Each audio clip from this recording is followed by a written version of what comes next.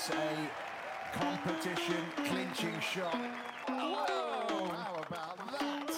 The LET Golf Podcast, the official podcast of the Ladies European Tour. Hello and welcome back to another episode of the LET Golf Podcast, the exclusive podcast from the Ladies European Tour, where we take you inside the ropes to chat to the stars of the show. I'm George Cooper, and with me from a very sunny South Africa is Nicola Kenton. Nicola, how are you today? I'm good, thank you, George. How are you back in UK? I'm good, yeah. I'm pretty jealous that you're out there, to be honest, but it is what it is. There is a bit of sun here, but nothing compared to what you have, I guess. Yeah. So no LET this weekend, was there? Which was a bit of a shame, but I guess it has given us a chance to break down the first month of action. What have you made of the season so far? 3 events in? Yeah, exactly. Very good start to the season, I think. We've had a lot of players from last year who've continued their form coming into 2023. But then, as we've both seen, a lot of the rookies that we've had come in through Q School over Christmas time are really making their presence known this year. So I think it's been a good mix of players that we've got at the top. Obviously, we've had 3 separate winners, all people who have won on the LET before so far. So we'll see when we get our first time winner, because obviously we had a lot of those in 2022. But yeah, good start to the season, I think, and good for the tour. Yeah, really exciting. Like you say, I think we will get plenty of first-time winners this year. And a DT flying at the top of the race to Costa del Sol. That's sort of shaping up nicely already, isn't it? Yeah, exactly. The fact that, first 3 events in 2023 and she wins the first one, comes third in the second, and comes second in the third. So she's had a phenomenal start to 2023. And as you say, leading that race to Costa del Sol by quite a large margin. Someone would have to do the double here in South Africa this week to even get close to where she is. So we'll see how that progresses through the rest of the season. Yeah, definitely. But Alice Houston as well has made a really good start to the season, and she knows all about winning in South Africa. How impressive have you been about her? Yeah, she made some changes over the Christmas break. So obviously she had a good season last season and then made some changes behind the scenes kind of coaching wise. And she says they're really starting to pay off. Obviously, she came tied second in Kenya and then had top 20 in both Morocco and in Saudi. So she's kind of seeing that come to fruition, and she's just hoping to continue that on through the rest of the season. Yeah, definitely. So we'll see how she fares this week when we are in South Africa. Now, as you mentioned, and I guess to my begrudgment, you are over there in South Africa. We've got 2 event swings, so yeah, what should the fans expect? Yes, I'm back in the warm and sunny weather on tour, which is life on tour. And yeah, we've got 2 weeks in South Africa. So this week we're in Johannesburg for the Joburg Ladies Open. Obviously next week it's the Investex South African Women's Open. But this week it's a co-sanctioned event with the Sunshine Ladies Tour. It's their 5th event of their season, and obviously the first one with us. This tournament was won by Lynn Grant in 2022. She was the inaugural winner of the co-sanctioned event, and obviously we know what happened after that. And if you haven't listened to Lynn, she's already been on the podcast this season, so go back and listen to episode 2, where she said that winning in Joburg really helped propel her forward for the season. But yeah, as you say, Alice Houston is the top ranked player coming in on the race to Costa del Sol. But there's plenty of players in form, including South Africa's own Cassandra Alexander, who is from Johannesburg. She's won twice on the Sunshine Ladies Tour so far this year, including last week. And she's just hoping that that form is going to continue this week in front of her friends and family, who are hopefully able to come out to the course.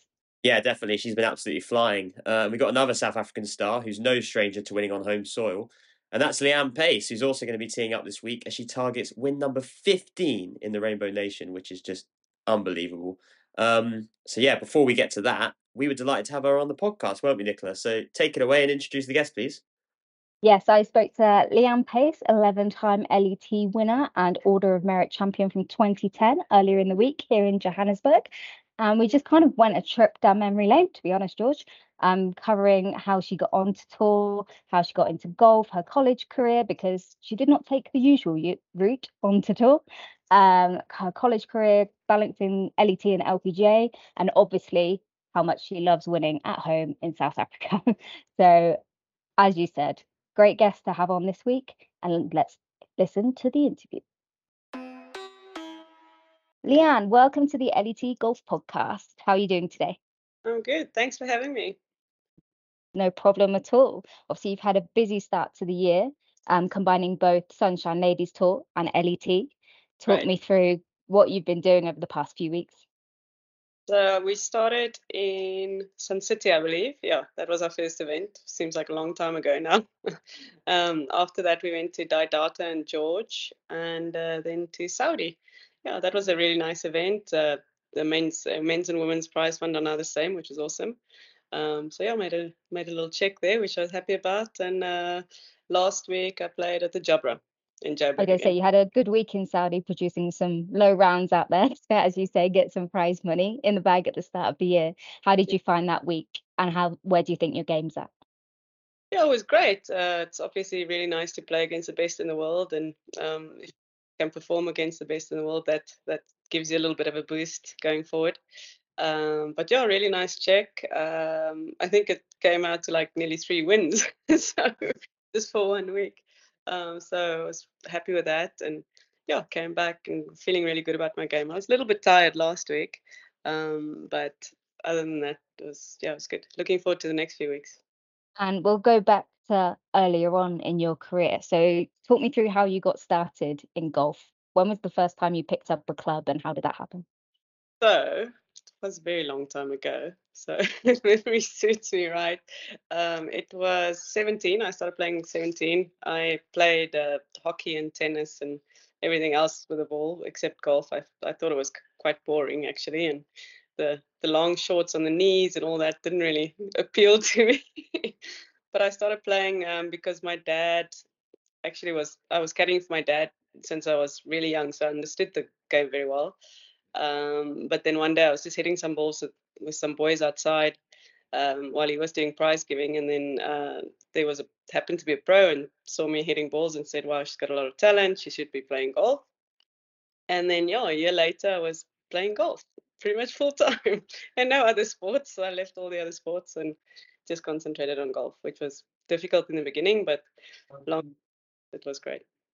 And did playing those other sports kind of help you obviously build the different strengths of core and athleticness that you need in the game of golf? Was it something that kind of you think helped progress your journey quicker? I think so. You know, hockey, tennis, it's all rotation. It's all using the same similar muscles than in golf. A little bit different technique, obviously, but I definitely think it made me stronger. Yeah, it just gave me a general sense of the ball and developed my ball skills. Yeah. And so when you suddenly were playing golf full time, what was that like for it to go from something that, was just something you did with your dad, and then now suddenly it's your job? Yeah, that was bizarre. I didn't love it at first. I loved playing hockey. That was my absolute passion. I wanted to go to university, so I had my whole life planned out for me. And then everything just suddenly changed. I didn't go to university in South Africa. I went to America. The ball wasn't moving; it was standing still. So that's something else to get to. I've got used to. But yeah, in the beginning, it's quite lonely. I think traveling by yourself and just it was very different. But finally, I went to college and we played as a team there again. So that was a nice experience. Got a degree, and yeah, after that, turning pro was tough. I think in the beginning, didn't make a lot of money the first year. I actually lost both my cards the first year, so I had to go back to both the Q schools. Didn't qualify for LPGA then and started playing in Europe. Again, didn't do so well in the second year. And actually, I wanted to give it up. I was like, okay, this isn't for me. I'm not making cash. In fact, my bank account is in the red. This is not going very well. So, and my dad said to me, no, let's just do one more year. Let's see how it goes. Anyway, that year, I think I finished 20th on the order of merit. And I was like, okay, it's going better. No more red. And yeah, the next year I think I won the Order of Merit. So yeah, it's just patience but yeah, the first few years were very difficult. And you mentioned your dad there. How much of an influence was he at the start of your career, and obviously helping you on that career path? No, massive. I mean, he's the one that got me into golf. He's the one who taught me everything about the game. Yeah, he was definitely instrumental in my entire career. He paid for me to go everywhere across the world to compete. So yeah, definitely wouldn't have been a pro golfer if it wasn't for him. And you mentioned that your plan originally was to go to university in South Africa, stay at home, but then obviously you ended up going to the States instead. How did you end up going over to Murray State and Tulsa? How did that come about? So, weird story actually. I stopped playing golf when I think I was about 19. I stopped playing, and I started to do managing a signage company. So it's kind of like designing signs and like anything a company needs on like decals on their cars and putting it on. And so I did that for a year and a half in Durban, moved away from home, still didn't go to university. I think I earned, at that point it was 200 euros a month, working from like 7 till 5. I got a bit tired of that, and I started hitting a few balls again. Started playing for the club team and got interested in it again. And at the same time, I decided, okay, I need money, so I started waitressing. While I was doing that, I was playing a bit of golf, and I just happened to be at a tournament where one of my older friends showed up. She was home from Murray State at that point for the summer. And she said, well, we're looking for people to come play. Do you want a scholarship? And I was like, yeah, okay. She said, well, we got one left. 6 months later, did my SATs and I'm in America. And it was just bizarre. I couldn't believe the turn of events. And yeah, so I started studying there. When I arrived, it was snowing and I went to make snow angels. I mean, I've never seen snow. And I got pneumonia for the first 2 weeks while I was in America. Just awful. Called my mom. I'm like, okay, I want to come home. She goes, there's no chance. So when the snow finally melted and we stopped hitting off hay, that was what we had to do in Murray. We hit off hay in January, February. Interesting. Then it was great. Then we started playing golf, and I met the team, and we got on really well. Really enjoyed college life, university life. It was quite a big university. I think it was about 80,000 students, I think, at that point. So it was a massive campus. And then after that, I transferred to Tulsa, which was a really small campus. It was about 3,500 students.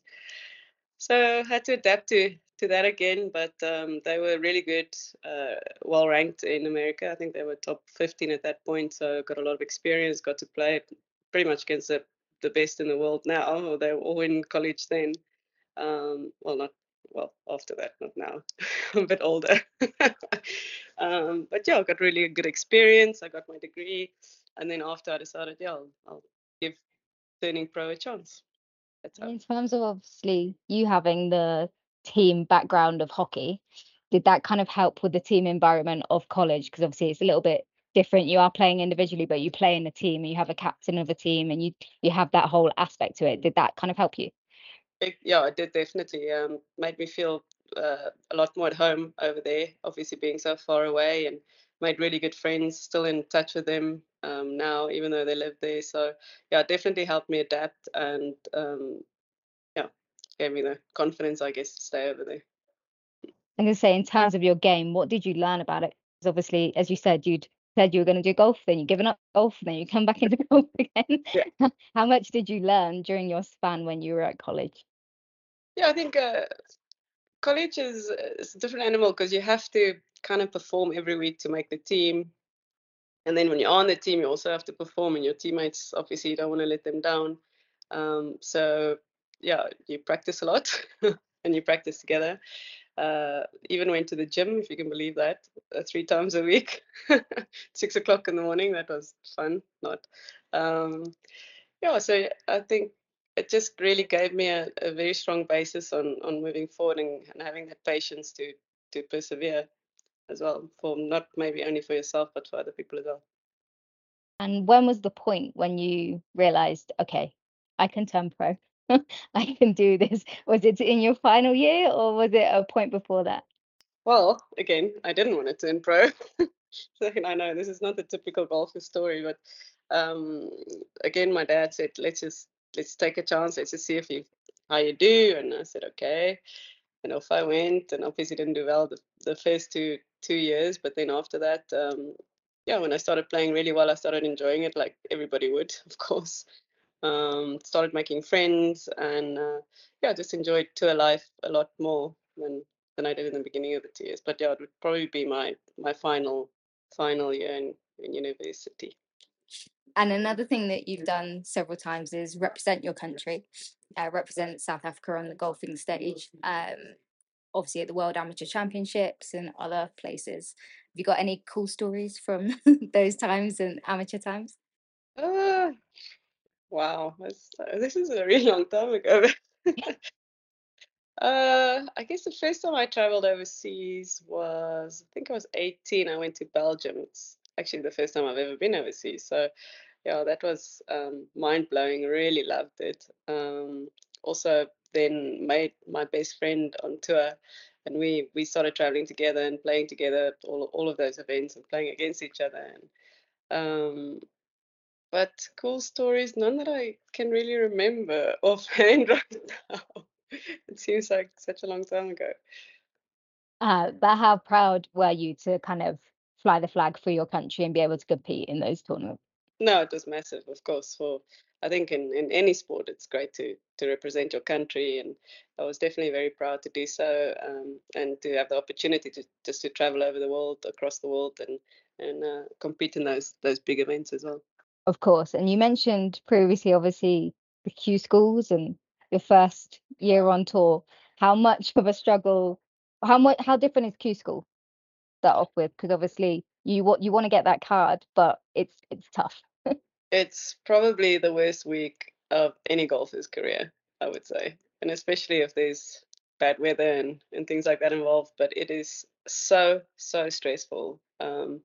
Even just one shot, everything is just hangs in the balance, and especially when you get closer to the end, you just want it to be finished, but you still have to concentrate. And it's a very, very difficult and very expensive week as well. So obviously, if you don't make it, then it would be a huge bummer. And obviously, as you said, you kind of did both Q schools. 1 year. How well? Yeah. What was it like doing that? Because not everyone does it. Sometimes people choose one over the other, whereas obviously you did both. Well, I was still in America. I just wrote my final exams. Literally the day of the final exam, I flew to Q school. I had to pack everything. American Q school, I think it was 2 or 3 stages that you had to go through. Also, same thing. I think you make about 50 or 60 made it. I'm talking about back then. Now it's different now. Into the final stage, then you had to play 2 different golf courses and 5 days in a row, which is tough. It's really tough, especially that last day. I definitely would never want to do that again. I think at that point it also cost about $10,000. It's probably at least doubled now. But once you get it, obviously it's difficult to lose your card, I have to say. Once you're in and you make some money and you make some point, they really do look after the players keeping their cards. I think the one in Europe just after, it was a week after, it was freezing, like 1 degree Celsius. I think it was La Cala we played, and this course, so tough. As tough as it is, and it was 1 degree Celsius. So it's just not fun. Of course, I'm sure anyone who's been through Q school listening knows exactly what you're talking about. And especially as you say, the different conditions if you do both of them. Like even now, obviously playing in the States and then coming over to Spain, which it's not as cold as other parts of Europe, but it's still colder It's and cold. different to what the States is. And obviously you mentioned the fact that obviously losing your cards. What was that like? Obviously, how much of a blow was it for you to kind of have to reset yourself and go, did you have to assess your goals and assess everything? Yeah, I think the mistake I made in the first year was that I tried to play both, and I went over and I came back and I didn't just choose one. Where the second year I didn't qualify for America, and I was able to only focus in Europe and get more used to that and the travel and the courses, and which are also very different from the LPGA. But yeah, of course it's a bummer. You have to go back and it's not fun, but at least when you have done it before, you know what to expect as well. So I was kind of a veteran at Q schooling, if you call it, if you can say that.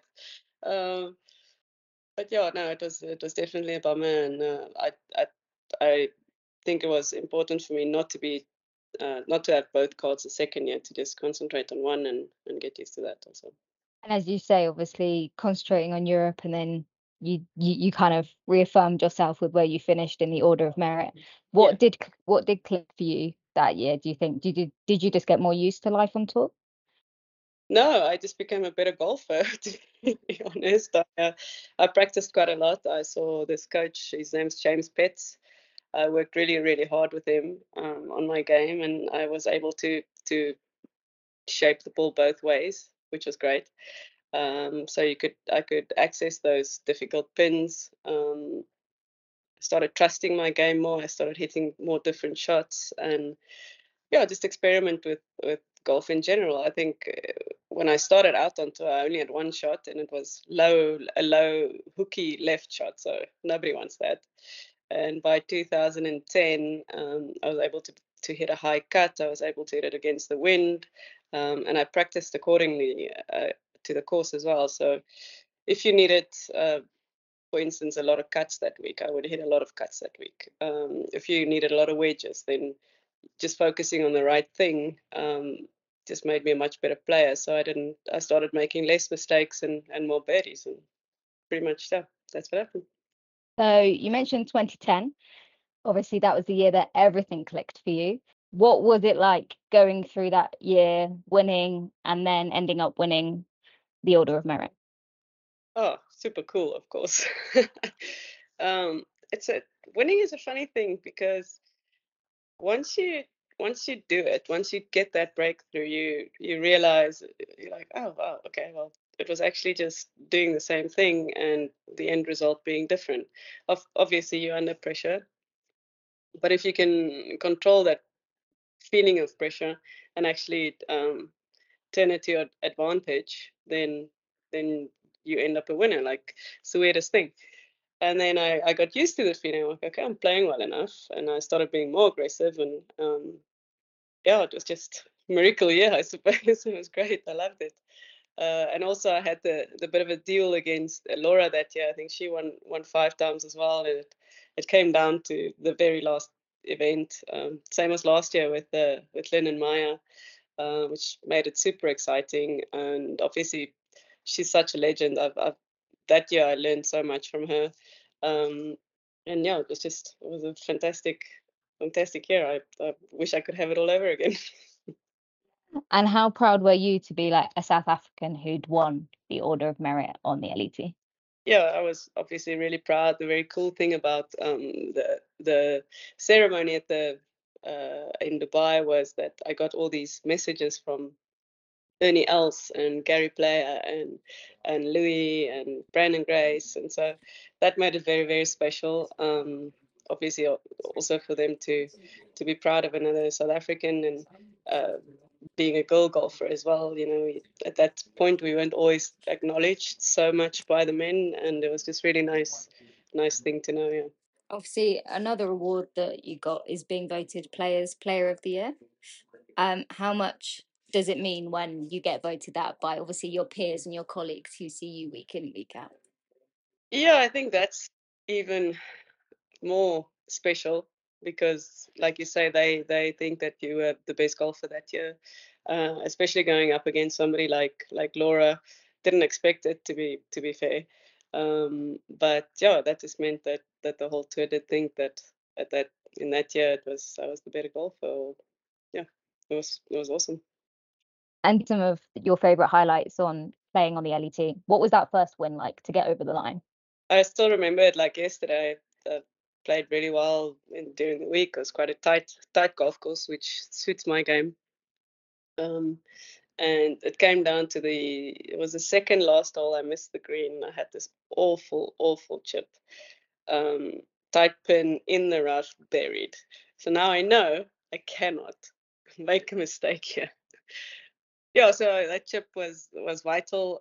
But the funny thing about that week is also I was struggling with my chipping, and that's when I met Annelies Cordell, and she was chipping so great. I'm like, you're playing so well, but I'm really struggling with my chipping, and she helped me literally the day before. And then I had this exact chip that we were practicing for probably an hour the night before till like late.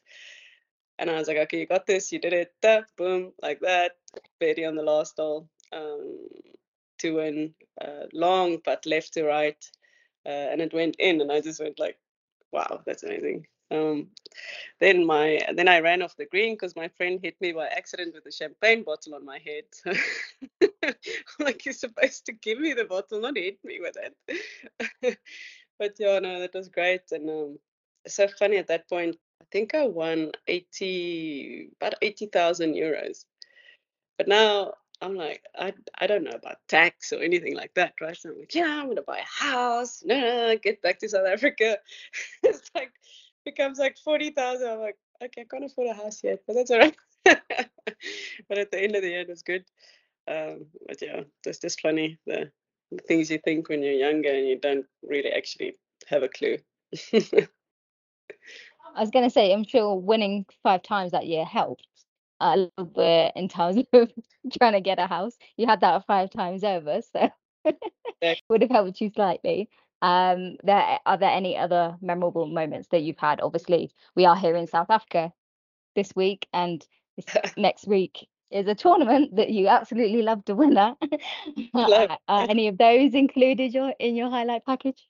Oh, definitely. I think last year was yeah, so it's one of my favorite, if not my favorite win of all of them, including the one on the LPGA. It was just so surreal, and everybody was there, and it was such a good setting, and it was so silent when we got to the green. It was so quiet, and obviously then all the putts went in, and everybody cheered, and then it was busy, and then it was just complete and utter silence. You could not hear a single thing. Um, my friends and family were all there, which made it so much more special. The year before SA Open, I think it was a COVID year, so nobody was there.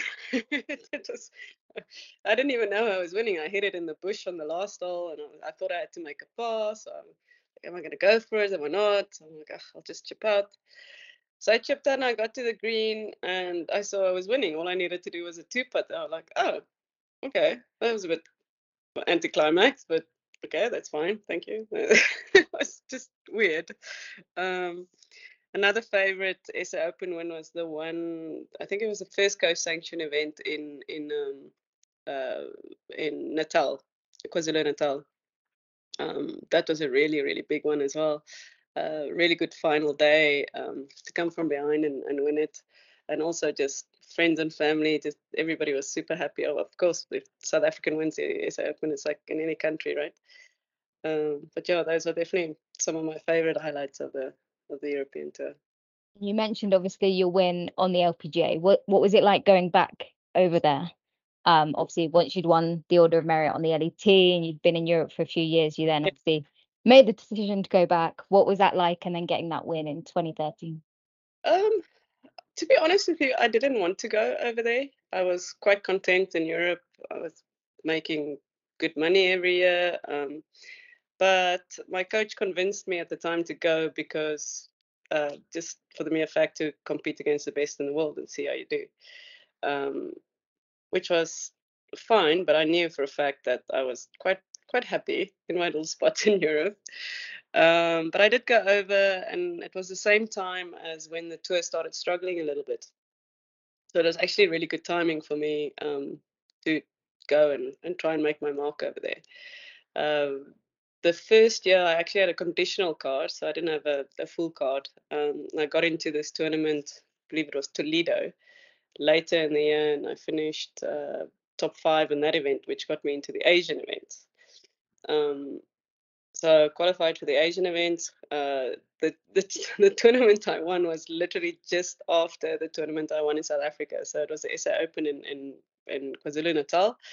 And I got home and I said, okay, I'm not going. I don't want to fly to China right now. And my sister goes, you are going. I'm like, I'm not going. So you're going anyway. So we had this huge argument that I am getting on that plane tomorrow. So I got on the plane, get to China. I think we got to China the Tuesday morning. I had to play the Pro-Am on the Wednesday. Then we were so tired and slightly hungover that when we got there, we didn't feel very good. And then it was a time when Ebola was a big thing. And so we were tired, and the tour came to us and said we needed to be tested for Ebola. And I'm like, South Africa doesn't even have one case of Ebola, but okay, why do we have to? Whole thing, went to quarantine, everything. Then the next day, oh, that was after the first day actually. I was 5 under at that point. So, and then this just became such a big thing, and everybody was concentrating on that instead of the tournament. So I just said, okay, I don't want to hear another single word about Ebola. I'm going to win this tournament and I'm going to leave. And then I withdrew from the tournament. It sounds really cocky right now, but I was like, I'm playing so well, I'm going to win. I just had a feeling I'm going to win. And then I withdrew already that week from the next tournament because I was like, okay, I'm over. I need to go home. And yeah, then I ended up winning. I was playing behind Michelle Wee. And the tournament was delayed until the Monday because of extreme rainfall. And on the Monday morning, we still had to finish 9 holes. And I just saw her like hitting it close, missing the putt, close, missing the putt. I'm like, oh my God, can this day just be over? I just need this week to be over. And she was hitting it so well and just not making the putts. But yeah, anyway, then I birdied the last hole.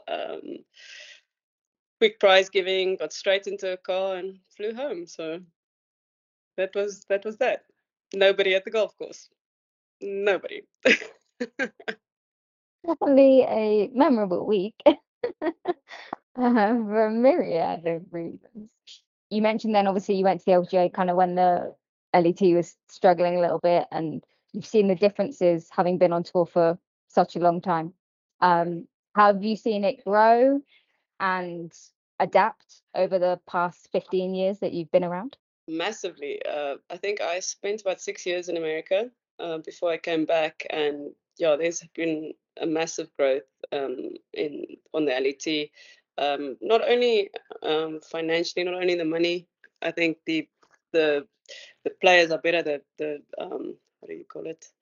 The level is so much higher than when I first came out. You can see it in the scores. You can see top 20 players popping up from Europe every year. There's Ataya, there's Lynn, there's Maya, there's all these really strong players coming from Europe, which is obviously really good for our tour, and it also shows that the level in the competition has increased a lot. Of course, and as I said earlier, we are back in South Africa this week. How much has golf changed here in your homeland? How much have you seen it evolve over the past few years? And obviously, as we mentioned at the start, the Sunshine Ladies Tour now being a regular thing every year, how much has that helped? Yeah, I think I've been playing the Sunshine Ladies Tour for over 10 years now. And I think when we started, it was 300,000 Rand, which it's what's that in Europe? Euro is 15,000 euro, I think we played for back then. Now we've got 2 co-sanctioned events. We've got a really big tournament in Data. We've got the Order of Merit. Yeah, and every single year the prize fund increases, and the level of play as well, the level of the strength of the fields. You could see this week in Sun City, it's full field events now. People want to come and play, and I think it's just going to keep growing. But yeah, I'm immensely proud of the tour. And all the work that Polly put into it. I think if it wasn't for her, the tour definitely would not have been there. So we should be very grateful to her as well. Obviously, why is it so important for you to, because you always have done, play the South African events on the LET and, you know, be someone who comes back and plays at home? Obviously, next week we'll have Ash back playing on the LET as well. What does it mean for all of you? Because you all love to come back and play on these events. Yeah, we do. I know Ash loves to come back and play here as well. She just has a much busier schedule than we do. But it's so fantastic that she's joining the event next week. I can't wait to see her play there, and I'm sure the whole of South Africa will be watching and supporting her, which is just fantastic for the event. But yeah, I always like being home. I like playing in front of my friends and family that don't often get the chance to see us play, and just to be able to just fly home for the weekend like I did now from Joburg that's a massive treat. Obviously not spending so much time here. But yeah, I've always supported tour as long as I play, and I'm immensely proud of what's it become. Of course. And why do you think it brings the best out in you? Is it because you're playing in front of your friends and family? Is it just that connection that you have to home? I think so. The SA Open, I mean, it's probably a bit of a pride thing as well. I think every single South African wants to win that event. Joburg, I'm not so good up there, I have to say. It's a bit of a different style of golf. I think long hitters do exceptional there, and yeah, I don't always get it right. I'm not sure why. I love playing at the coast. I love playing in Cape Town. Obviously, if the wind blows, I've got a bit of an advantage on that just because I grew up in it. But I don't know. It's just I think I'm really proud of South Africa in general, South African sport, and yeah, to be a champion on home ground is just something so special. You said your game is in a good place, obviously, having had the start of the season. Are you confident that you can get another LET win this year? Is that something that you would like to happen?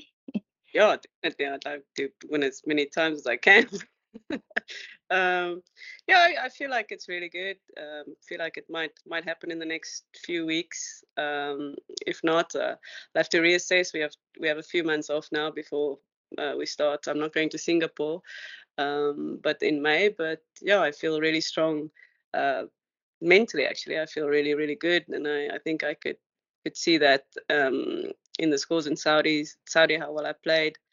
Set my mind to having a 10 under weekend, had a 9 under weekend. So that just tells me that first my game is in a good enough place where I can chase what I want and I can hit the shots I want, and the rest will take care of itself as well. So yeah, I think I will. I hope so. And how important is your mentality to you? Obviously, as you've said before, with the setbacks and then coming back stronger, it seems something that you're really resilient and that you're able to kind of focus on specific things. Is that the case, or am I just making that? No. Yeah, I think in the past everybody knew that I was a bit of a hothead.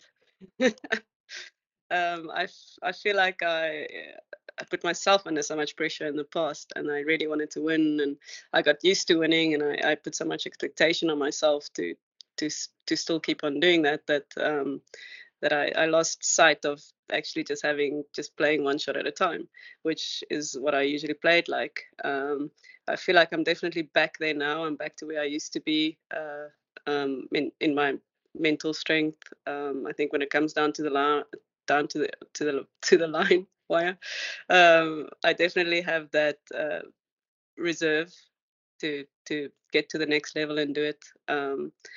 But yeah, I feel good. I feel healthy. Feel happy. Got engaged. So everything in my life right now is fantastic, and yeah, just super happy.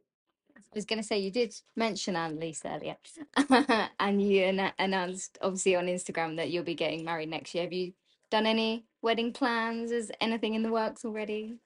Yeah, because we weren't supposed to be home a lot, so we jumped right in, and we have a venue, and we have a date. It's the 13th of January next year. But that's we'll do the formalities before that, and then that will just be the reception. But yeah, we need to play well this year because we have two weddings. We have one and we have one in France. The joys of being from two different countries, I suppose. But yeah, we're super super excited, and we're happy to have a venue and a date. It's going to be a beach wedding, which is nice, and not too big, about 50 people, I think. Very nice, very nice. And yes, as you say, both better play well. Yeah, get both of those covered I'm this year. glad I'm paying for the one in Rand. And then finally, what does Leanne like to do in her spare time? I know obviously you like to spend time with family, as you've mentioned, the beach, water sports. Is that the kind of thing that you like to do when you're not on the golf course? I do. I love fishing as well. Love braaiing. Like you say, spending time with my family, being at the pool, just doing some normal things. Also decorating the house was really fun. We painted and so I don't know how that helps golf. That's great. It did. I love that. Decorating is very fun. Okay, as I said, we've got a quiz to end it on. So 5 questions. You've actually covered some of them already, so I think you'll be okay. So Leanne, first up, how many professional wins do you have? I actually know this one. 23. Yes. Ah! Do you know how many on the LET? Ooh. 11. Yes. So see, you do know your stuff. Okay, what was your lowest round on the LET? 64. Yes, and you've done a 64 twice. Can you think where you've done that? No. Nope. I mean, you got 64 right. That was the correct answer. But the Finnair Masters in 2010, you shot a 64. Serious? And the 2021 Dubai Moonlight Classic also shot a 64. Yeah, that was just the other year. Yeah, not that long ago. Like 13 years. Yep. So I know you'll definitely know the answer to this one. Who came runner-up to you when you won the Order of Merit in 2010? Miss Dame Laura Davies. Correct. When you won the Sanya Ladies Open, which helped clinch obviously your LET Player of the Year award in 2013, who did you beat in a playoff? I know, but I forgot. I know, this little Chinese girl. Yeah. I don't know. I mean, it was 10 years ago, so I'll let you. Thank you. Yu Yang Zhang was the player. Yeah. Nice. Yeah. The final question. You produced a memorable comeback to win the 2014 South African Open. How many shots behind were you heading into the final day? 2014. Yeah. 5. Yes. Was it? Correct. Yes, 5. You do know your stuff. Nice. Actually thought I was 15. Obviously not. Nothing to worry about at all. Okay, so Leanne, thank you very much for joining me today on the LET Golf podcast, and good luck for the next 2 weeks in South Africa. Thank you. Thanks for going down memory lane. It was actually quite fun. So there we have it, a brilliant chat with the one and only Leanne Pace as she gets set for the LET's South African doubleheader, which begins this week with the Joburg Open at Modderfontein Golf Club. As always, we'll be there to cover all the action, where we'll also be bringing you some exclusive interviews from South Africa, including from AIG Women's Open champion Ashley Buhai, so stay tuned for that, it's one you really don't want to miss. Until then, we hope you enjoyed episode 4 of the LET Golf podcast. If you did, you know the drill, please leave us a review on Spotify, Apple, or whichever platform you're streaming from. And remember to follow us on socials at LET Golf. Thanks for tuning in, guys, and we'll see you next week.